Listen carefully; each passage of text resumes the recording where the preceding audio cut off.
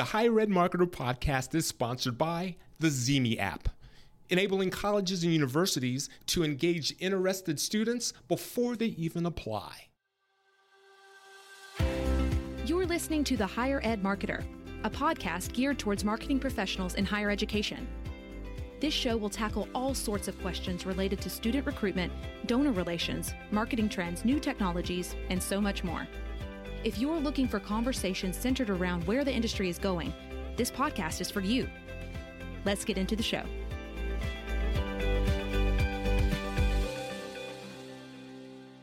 Welcome to the Higher Ed Marketer podcast. My name is Troy Singer, and I'm here with Bart Kaler. We co-host a show where we interview higher ed marketers that are interesting and that we feel can move the needle for other higher ed marketers that listen to the podcast. Today, we talk to Matt Wazolik. He is the Senior Executive of Marketing and Media for the University of Illinois. And this conversation with Matt is exciting, it's impactful, and like most conversations with Matt, it's very passionate. Today, we talk about blocking and tackling with PPC. Yeah, Troy, I think that we kind of played around a little bit with the title of this. We talk a lot about differentiation. We talk a lot about marketing effectively. Matt really runs kind of the internal agency for U of I that helps with paid media. But I think that one of the things that I've learned is that so many schools are curious about what I would consider the segment of paid media, which is pay-per-click, whether that's Google ads or Meta ads or TikTok or social or whatever it might be. Matt kind of unpacks a lot of kind of best practices, kind of what I would call the blocking and tackling of those areas, and gives us kind of some ideas of how to kind of push the envelope on some things, what to expect, how to set those expectations up for your leadership, as well as just kind of some out of the box thinking of paid media, of engaging different prospective students and alumni. And then we also get into a little bit of details about some connected TV. So this is a full episode. I think it goes a full 40 minutes. So I would encourage you to really either listen to the whole thing or take a couple, take it in a couple segments. But I think it's a really rich conversation that you're going to walk away with a lot of great ideas. And if you're not already a fan of Matt's, you will be. Here's our conversation with him. Matt, recently we like kicking off our episodes by asking this question of our guest. Please tell us something interesting or unique that you've learned recently. So, it's funny because Bart, Troy, I get so involved in marketing all the time, right? But I love to learn outside. And for whatever reason, I'm obsessed with space. I don't know if it's all the Back to the Future watching as a child, but space and time and distance is incredible to me. And so I literally spent a half hour yesterday. I don't know if you saw this, but there's a radio telescope, right? 100 billion light years away is sending a continuous radio signal for the first time we've ever received this. And it just blew my mind thinking there could have been a civilization there 99 billion years ago. And now we're just getting the signal that, hey, here we are. I think that stuff just blows my mind, right? It kind of keeps us centered, too, a little bit, right? Because here we are always obsessed and thinking about our ad campaigns and marketing and what's our higher ed institution doing. But then you think, wow, in the grand scope of things, 150 billion light years away, I think we're going to be okay, right? Yeah. Thank you for giving me something to geek out on this Sunday afternoon. That's awesome. Thank you. That's exactly what we like to hear. Matt, if you would, tell us about your role at the University of Illinois. Yeah, sure. So I oversee, I'm the Senior Executive of Marketing and Media, and I oversee all of our advertising campaigns, paid media, that happens, whether it be from the centralized campus perspective or from any of our individual colleges, units, departments.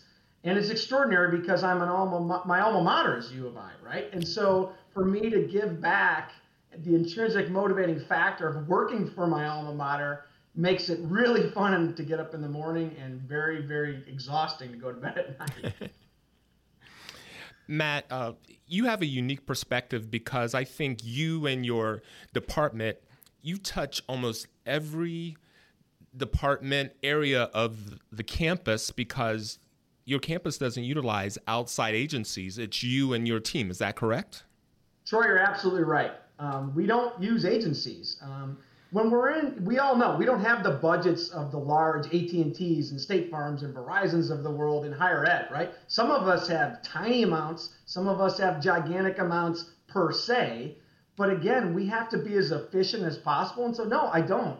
We don't use agencies, because if we've got to siphon off even $1 that's not going to paid media, that's going to influence our efficiency and our effectiveness with our very little amount of dollars.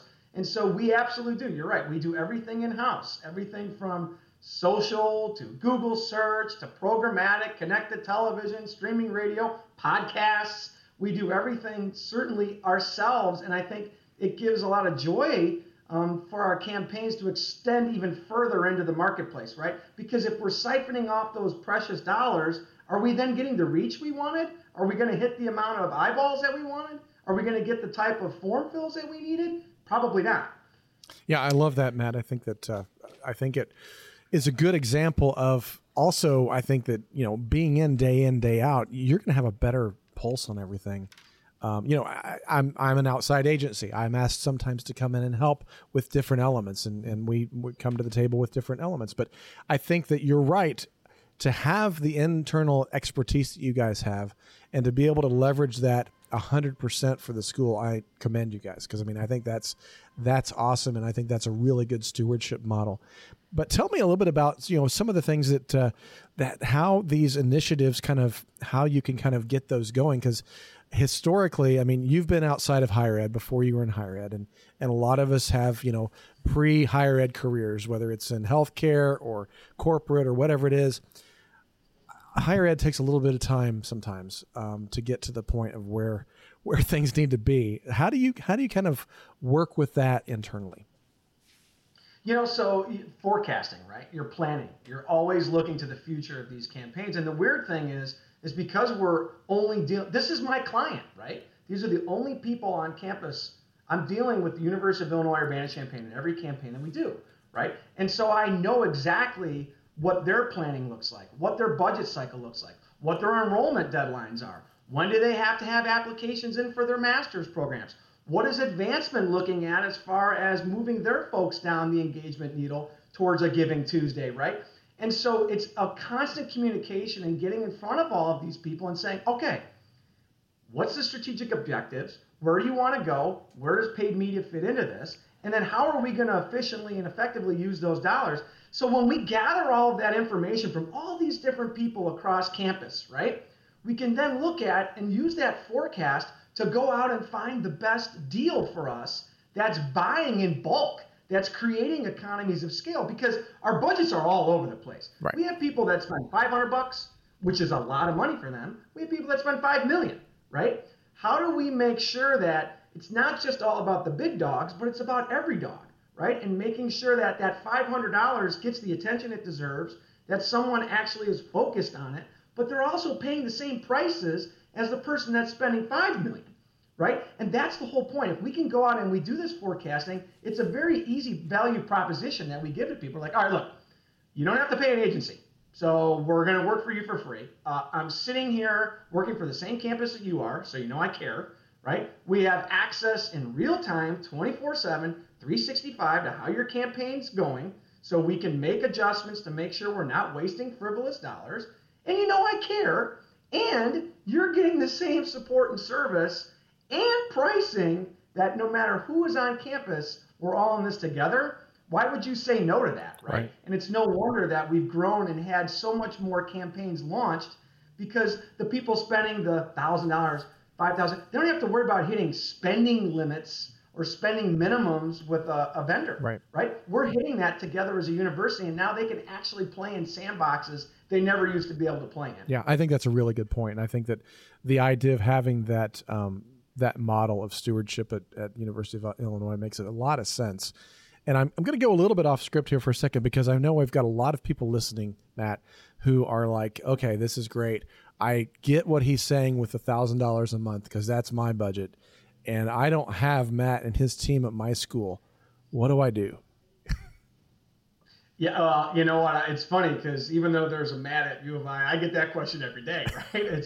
I actually, the question is even more generic than that. It says, I don't even know what I should ask for, or what kind of budget is necessary. And that's where you have to subjectively look at what are your goals and objectives of that particular campaign, right?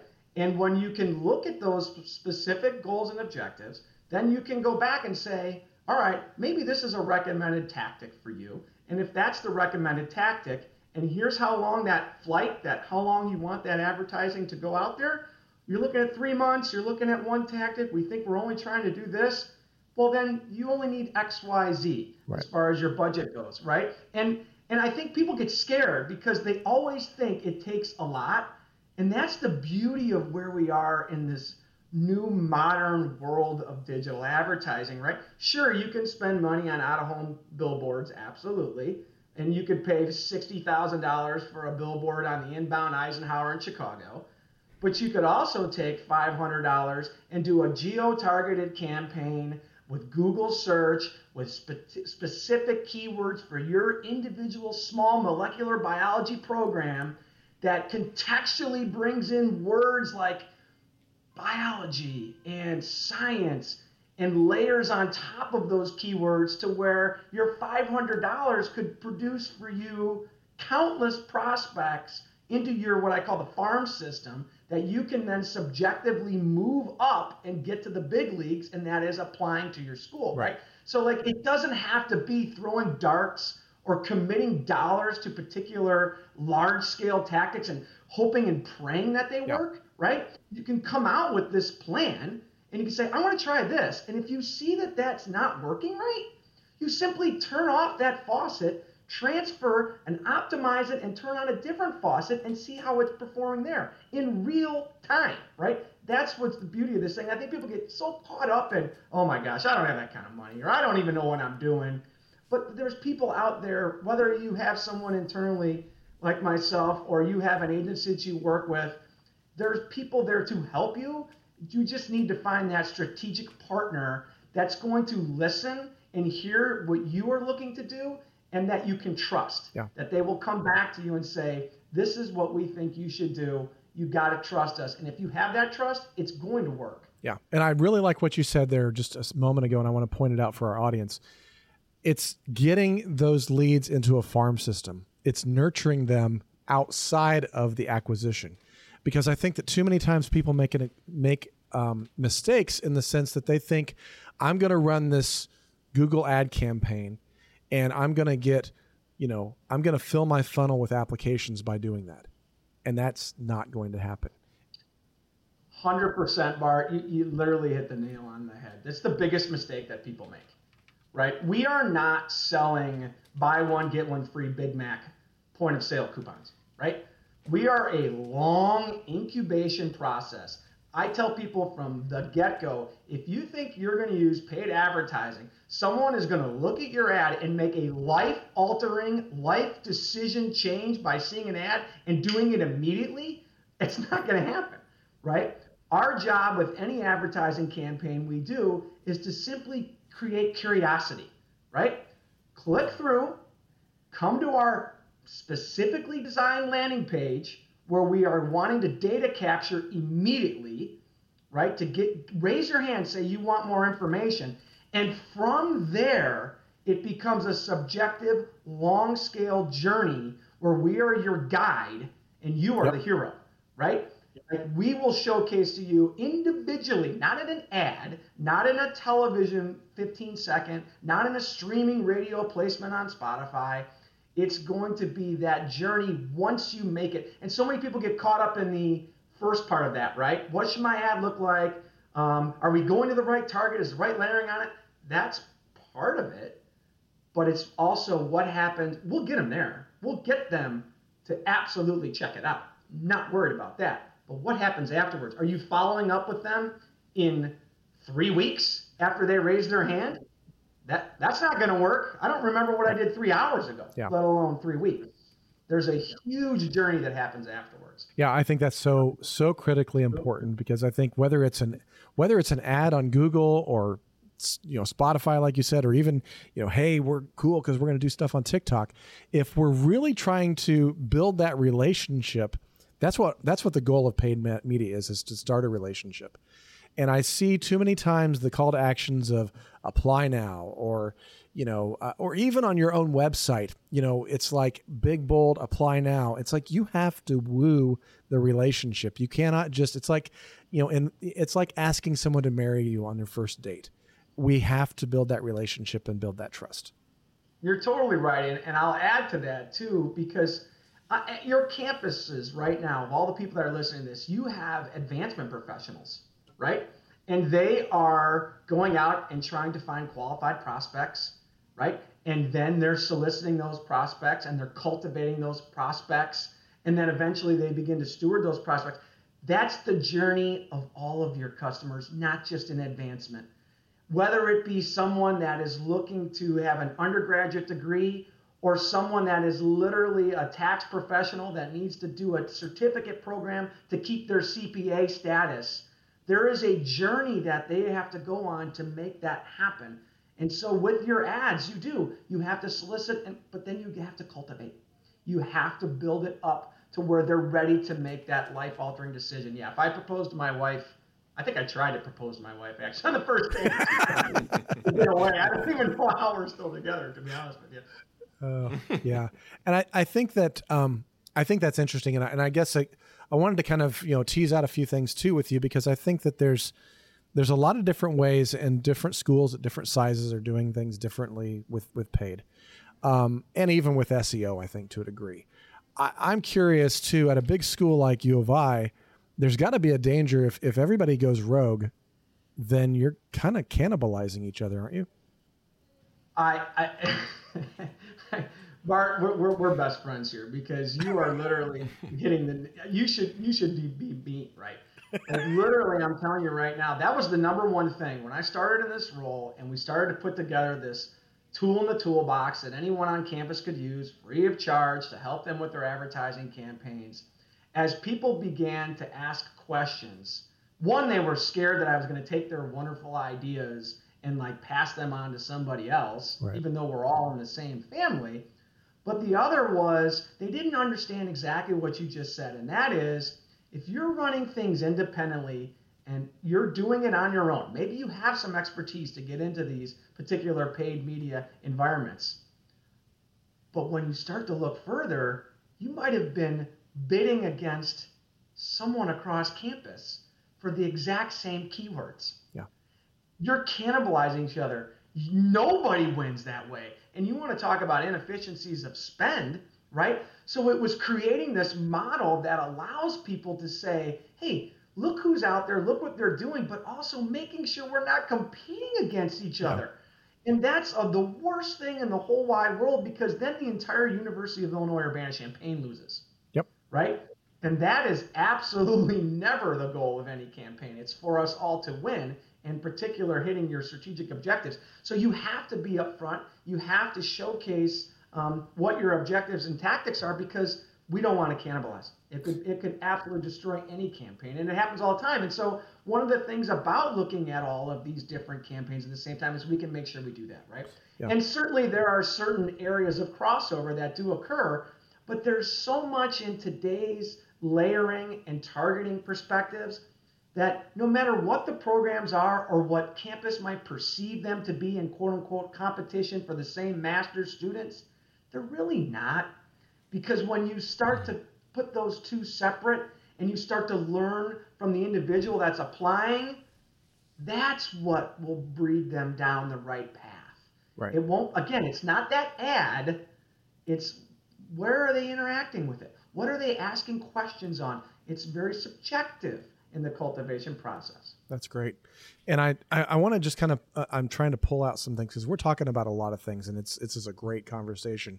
I mean, one, we've talked about the idea of, if you've got multiple people on campus, be sure you're not cannibalizing each other and outbidding each other. I mean, the only winner in that's Google. The only winner in that's Meta. I mean, they're good. They don't care. You can bid till you're blue in the face on that. But the second thing, and you kind of touched on it earlier, but I want to make sure that everybody understands this, is that we're doing things to build relationships. And part of the way that we're going to build a relationship is to take them to a place that conversation can start. And you talked about a landing page. One of my pet peeves, and one of the things that just makes my head want to explode when I ask somebody to tell me about your paid campaign, I'm like, where do you send people when they click on this apply now button? Oh, we send them to the front page of the website. I mean, I talk about that. Oh my gosh. So, you know, how long do we have? The landing page, again, you have to think from the consumer's journey standpoint, okay? Here they are. We've gotten them excited enough to learn more, right? But we've got to make sure we continue that journey, not only at our pace of what our new marketing funnel is going to be now that we've gotten somebody to raise their hand, but on their terms too, right? And so this landing page, you got to make sure that when you get there, yes, it's going to be giving some very pertinent information about what the program is, but it's not going to have thousands of words, and it's not going to have all these pictures that are moving in motion and causing you to scroll through pages and pages of content. They will abandon ship. We are in the head down, I don't have time for anybody generation. And so when they get there, it's short, it's concise, it's a quick boom, a dart thrown right at them. And the critical component, and this is the one that so many people forget in the landing page, is a very simple and fast way to enter in an email and say, I want to learn more. Here's my email, click. Not 700 questions. What's your name? What's your address? Because the more questions you ask, the more opportunities for abandonment you present to them. You can find out what program they're interested in later. You can find out where they live later. You can figure out what semester they're looking to apply for later. Because the more barriers of entry you're going to have for them, forget it. It's got to be front and center. It's got to be right there. It's got to be easy to submit. And boom, if you have a back-end CRM that it goes into, we use Slate for a lot of our things, or Blackbaud for our advancement efforts. There then needs to be that quick follow-up with that individual to say, we're really excited. Thanks for reaching out. We want to learn more. And to be honest with you, Bart, if you want to be totally frank here, privacy laws are changing anyways, right? So now is the time all of us across this country in higher ed should be having as little barrier of entry as possible to get people to raise their hands, because we're going to need that first-party data, because we're not going to be able to target and place ads to them like we have in the past or currently can. It changes by the second. And so now is the time to start gathering that first-party data so we can then have our own audience versus relying on third parties to provide one for us. Yeah. Two things on that. We talked with Jay Baer a couple of weeks ago about this whole idea of first-party data. So if you haven't listened to that episode, go back and listen to that. Second thing, I think what Matt just said about landing page RFIs, request for information forms, that is applicable on every RFI on your website. I hear too many people say, well, we need to ask, what year they're graduating. We need to know this, and our CRM requires this. No, they don't. I mean, figure out a way around it, because you are putting up friction for your prospective students. And anytime there's a little bit of friction, they're going to abandon. Matt's point of we're a heads down generation. I don't care what generation it is. We are now trained that we don't put up with a lot of the long-term things that we used to. We have to make sure that we're on the student's term and not on our term. And so I think that's a brilliant way to put it, Matt. Thank you. We talk a lot about it on the show. Schools are really struggling today to make the same ad spend work. CPMs are up 89% year over year on Facebook and Instagram. Our college clients are no longer looking for rented audiences. They're looking for an owned community where they can engage students even before they apply. This is why Zemi has become so crucial for our clients. With over 1 million students, close to 10,000 five-star ratings, consistently ranked as one of the top social apps, and recently one of Apple's hot apps of the week, there simply isn't anything out there like it, and we have seen it all. Zemi not only provides the best space for student engagement, but the most unique and actionable data for their 160 college and university partners. We know firsthand from our clients that Zemi is a must-have strategy for Gen Z. Check them out now at colleges.zemi.com. That's colleges.zee.com. And yes, tell them Bart and Troy sent you. Matt, in speaking to you, it's very evident that you believe in doing things differently when you can. And I think in our pre-conversation, you mentioned one of your pet peeves or one of your turnoffs is when someone approaches you and they say, School X does it like this, or we've done this for School Y. Could you expand for our audience your philosophy around that? Oh, it drives me nuts. It drives me nuts. Now, look, not everyone is a great salesperson, right? Fine. But the number one turnoff for me is when I'm talking to somebody like, oh, such and such does this. You should do it too. Well, how in the world is that going to cut through the head down generation we just talked about, right? That's not unique. That's not different at all. And so we want to challenge people. If we're going to spend our money, we're going to always do it effectively and efficiency. We've talked about that already. But we're going to be unique and different because that's what's going to get people to have recall. And that's the one that are going to remember what we did. And so I literally, the first question I will ask people when they're talking to me about here's why you should do something with us, I will say, I want to learn more about you, but I'm going to challenge you to come up with something different. Are you okay with that? Because if you're not, if you're in a system that is not going to allow us to be creative, that, okay, we've got to buy that billboard and that's the only thing we're going to have to do, I want to know that ahead of time because I don't want to waste your time and I don't want to waste mine. And so what we will do is we will challenge them with that question. If they're open to it, and most of them are because certainly they want to keep that conversation going, then we will actually follow up with that. And a great example of that, quite honestly, the best ideas are when you don't follow the path and you break off and come up with something unique and different. Great example is we launched in Clear Channel Airports.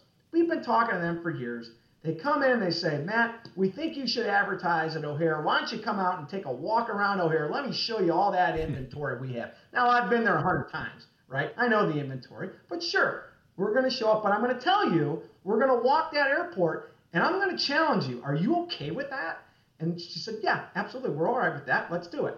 So we walk the airport and they're showing us all these wonderful signs above the escalators or walking down the tunnel to your aircraft. All fine. I said, let me ask you a question. We are the university that founded the LED. What if we put a 6-foot statue landmark bolted to the ground at Terminal 3, which happens to be all the connecting flights that come into Chicago that then go to Champaign, so even more synergy. What if we put a 6-foot statue bolted to the ground right here? And they said, maybe. And I said, really? I got thrown out about 2 different ideas. This one I'm getting a maybe. Let's talk more on that. And that's exactly what happened, right? And it's so funny because we're recording this today. A week ago, we put out a post. Now, this thing has been up for 2 years. Now, granted, we've had some COVID circumstances in there, right? Yeah. But that doesn't, now that the world's getting back, everyone's going back to airports. And we put out one social media post and said, hey, if you've ever been around this thing, send in your photos, right? On LinkedIn of all mediums, we have 4,200 likes and 150 shares within 48 hours of people just excited. They haven't even been there yet to see it, right? They're like, oh my gosh, I can't wait to go. This is amazing. And all these people passing through there. That's the whole point of these programs, right? It's moving that level of engagement from A to B. You can't tell me that those people aren't more excited about the University of Illinois. And think about when a development officer has that coffee and that conversation or even that Zoom call still with that individual and they say, hey, you know what? I was in O'Hare. I got a picture with that. I'm so excited for you guys to do that. You don't think that's moving them closer to making a gift back to the university, right? Same thing is we always are thinking about these different, unique, innovative things that can cut through clutter, but also distinguish us. You know, I used to call it winning the water cooler, but I don't know if anybody knows what that is. Off a little bit. But, you know, we always talk about in athletics, you know, you can never control the action between the lines, right? You know, so try to influence things outside the lines, right? And that goes back to my Cub days before being here, right? We could never figure out if they're going to win or lose. Well, so let's make the experience great, right?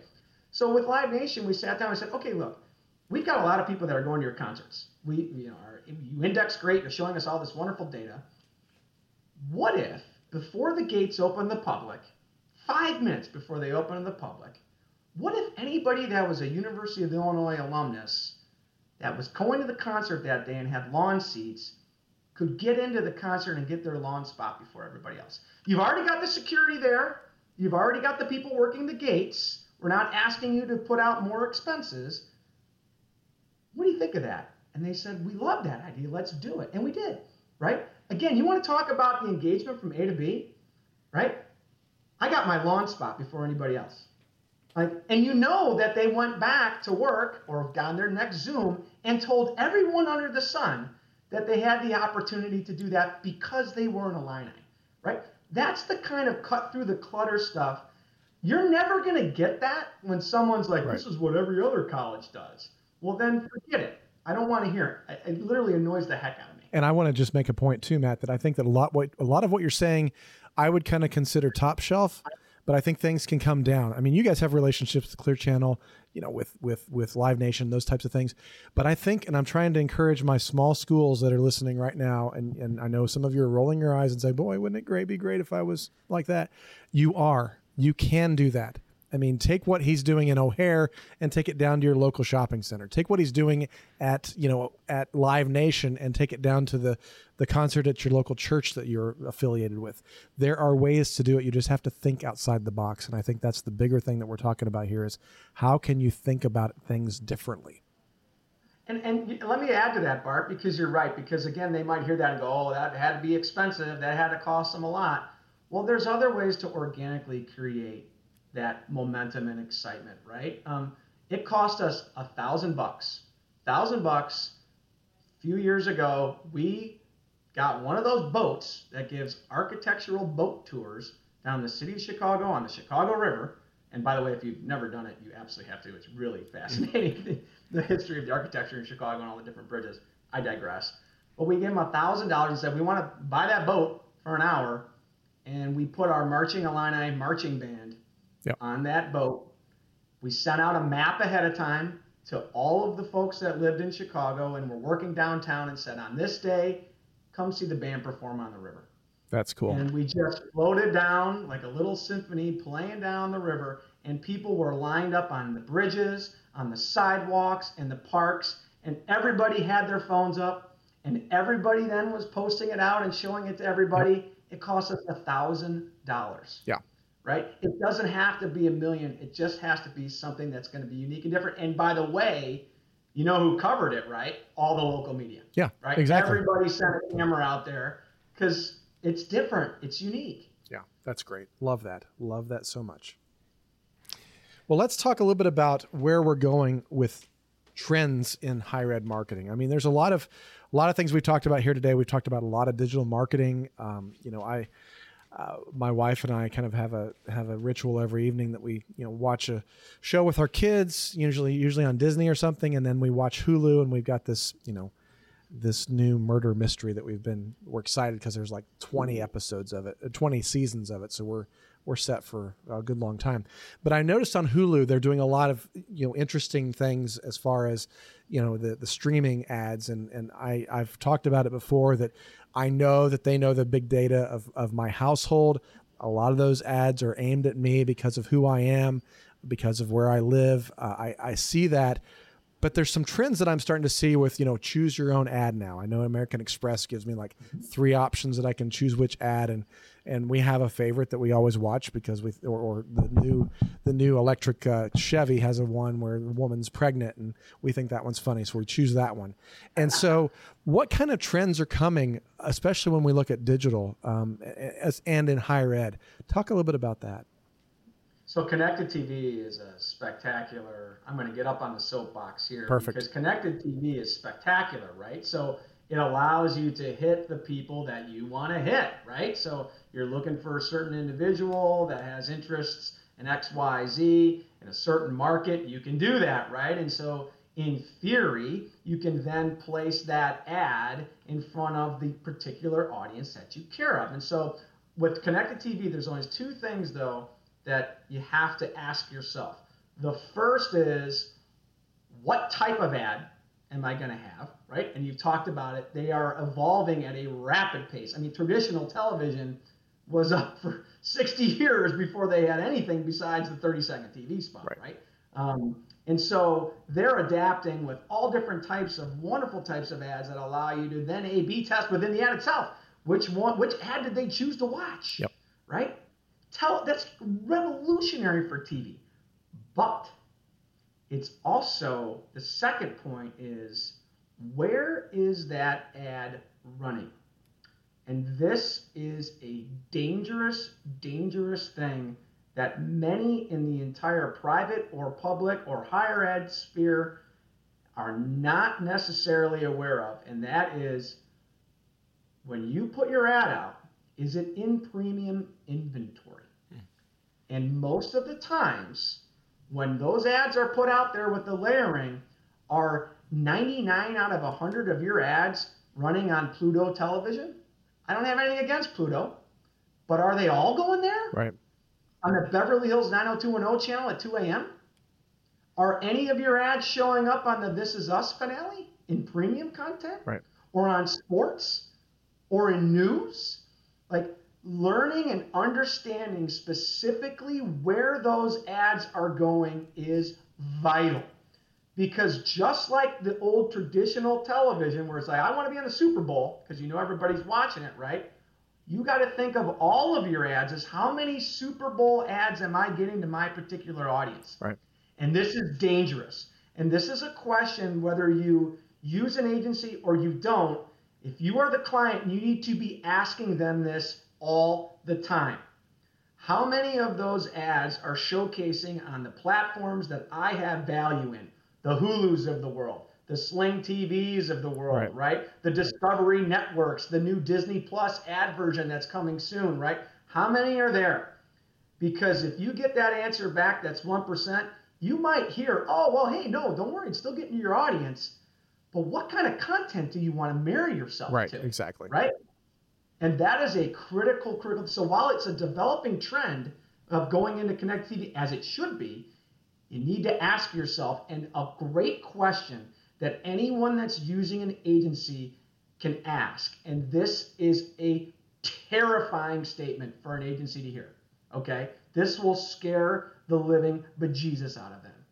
You need to say to them, on whatever particular tactic that you happen to be in this case, let's say connected television, you need to ask them, I would love to see your optimization log.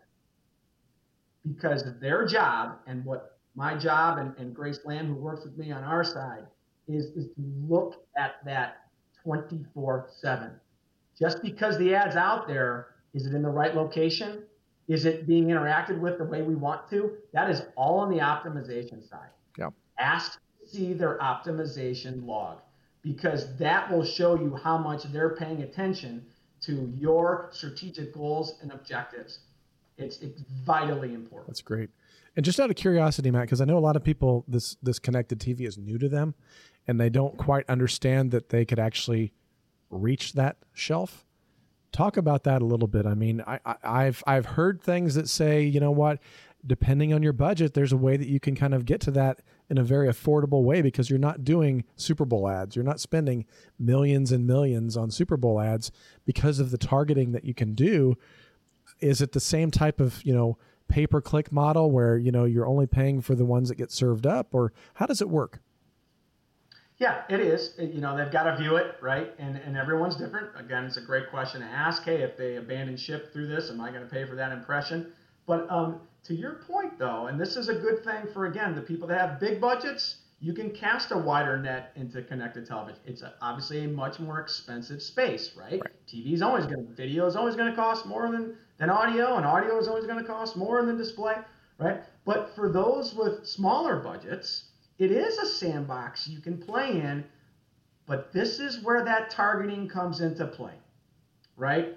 And this is where that, before you ever launch a campaign in the first place, let's find out and do some market research. You can do it internally of who the persona of people are that you're going after, because we only want to target those people. A lot of times people get caught up in, all right, I'm going to go into connected TV, I'm going to track it, I'm going to measure it, it's going to be awesome, it's so much better than traditional, but then they cast too wide of a net. Right. And while you might catch some of those fish in the net, a lot of the fish you caught were junk, were really not ready. So you need to be in that targeted group of people. And I'll tell you a great place to spend a tiny bit amount of money and get wonderful premium content. Use that first party data we talked about. Right. Only go to those people that have raised their hand. Maybe you can't afford to go to the millions upon millions of the Super Bowl quality, right? But take all those people that you've gotten to raise their hand. You can place ads to just them, and you can do it for pennies. Just for their ad. Yeah, exactly. I mean, that's the idea, is that we can upload a list of addresses that you have in your, let's just use a traditional undergrad, small liberal arts school. You got 5,000 names in your pipeline, people that have, inquired and they haven't filled out their app yet.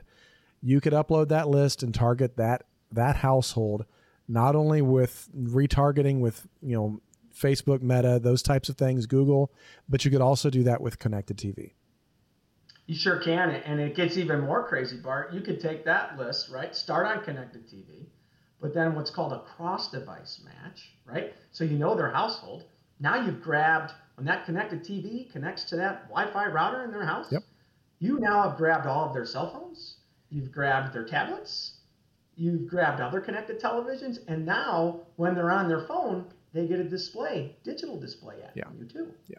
Right. So it can all work together, and you can do that. It's not millions of dollars. It's not even thousands of dollars. You can do that for a very low amount of money. And this is where it comes into play with, and why we do what we do internally here is, right, because so many people don't have tons of dollars that we can't afford to siphon off dollars to third parties and vendors and agencies. We really have to put all of those dollars to work if we want to do some of these tactics. That's awesome. Thank you, Matt. That's great.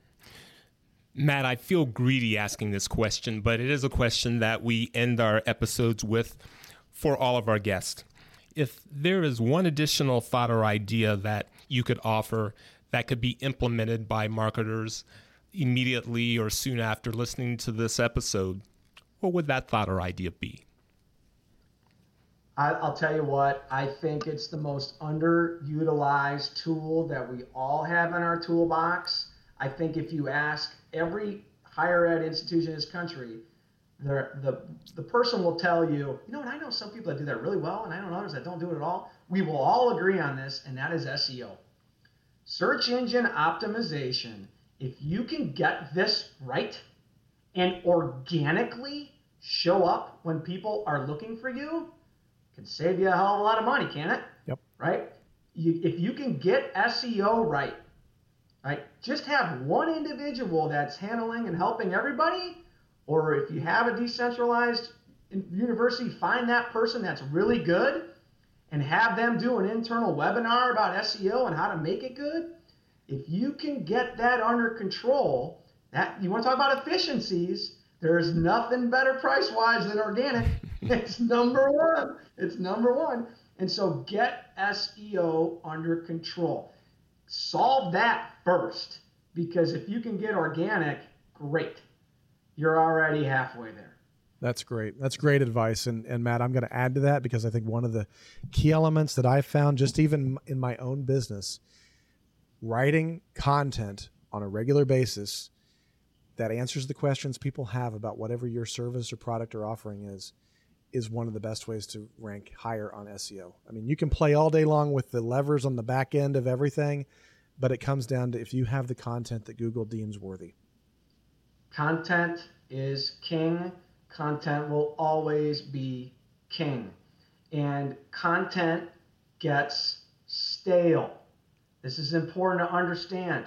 And if you're looking at it yourself, or you have an agency that's optimizing for you, they should be watching your content. We can see when the ad is just, all right, I've seen this thing. We've all been there. I've seen this ad 1,000 times. I don't want to see it again. Yep. And matter of fact, it actually annoys you, right? You actually have less love for the brand when you see that ad too much, right? Yep. Follow the math. Follow when you see engagement going down with creative, and create more content. Stay atop of it, because again, you might have the best SEO setup. You might have the world's greatest placement of ads. Heck, you might even have the best landing page and marketing funnel system that's ever been created in the history of higher ed.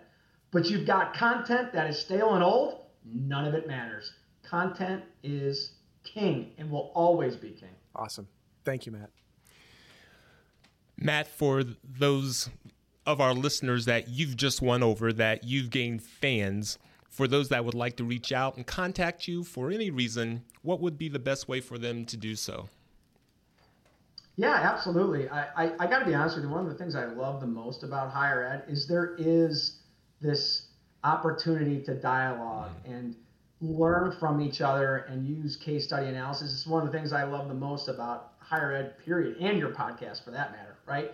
Is that contact me via email first and foremost, probably the quickest way. But after that, let's set up a time to chat. I will gladly talk to you. I want to learn from you. I want to learn I want to do a SWOT analysis on your school.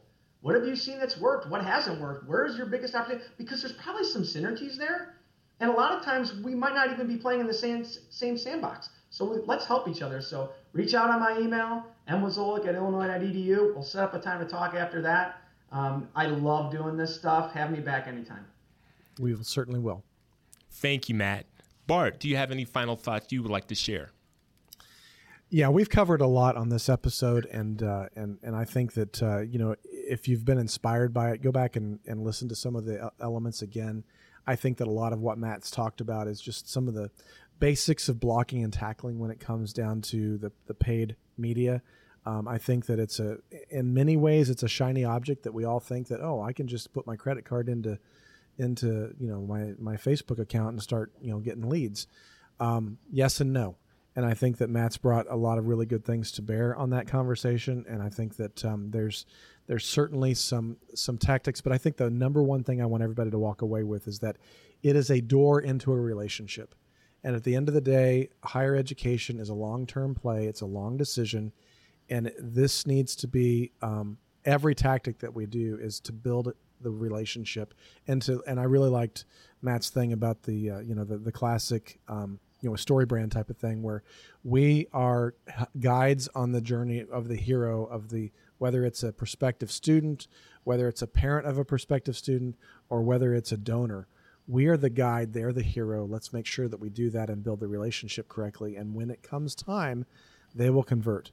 But don't expect your paid media or anything that you do today to, all of a sudden flood the inbox with all these new applicants who are ready to matriculate and graduate. It takes work, and it takes effort, and it takes time, and it takes a process. And I think that Matt's done a great job of helping us understand that. Thank you, Bart. The Higher Ed Marketer podcast is brought to you by Kaler Solutions, an education marketing and branding agency, and by Think Patented, a marketing execution company combining print and digital assets for deeper engagement. On behalf of Bart Kaler, I'm Troy Singer. Thank you for joining us. You've been listening to The Higher Ed Marketer. To ensure that you never miss an episode, subscribe to the show in your favorite podcast player. If you're listening with Apple Podcasts, we'd love for you to leave a quick rating of the show. Simply tap the number of stars you think the podcast deserves. Until next time.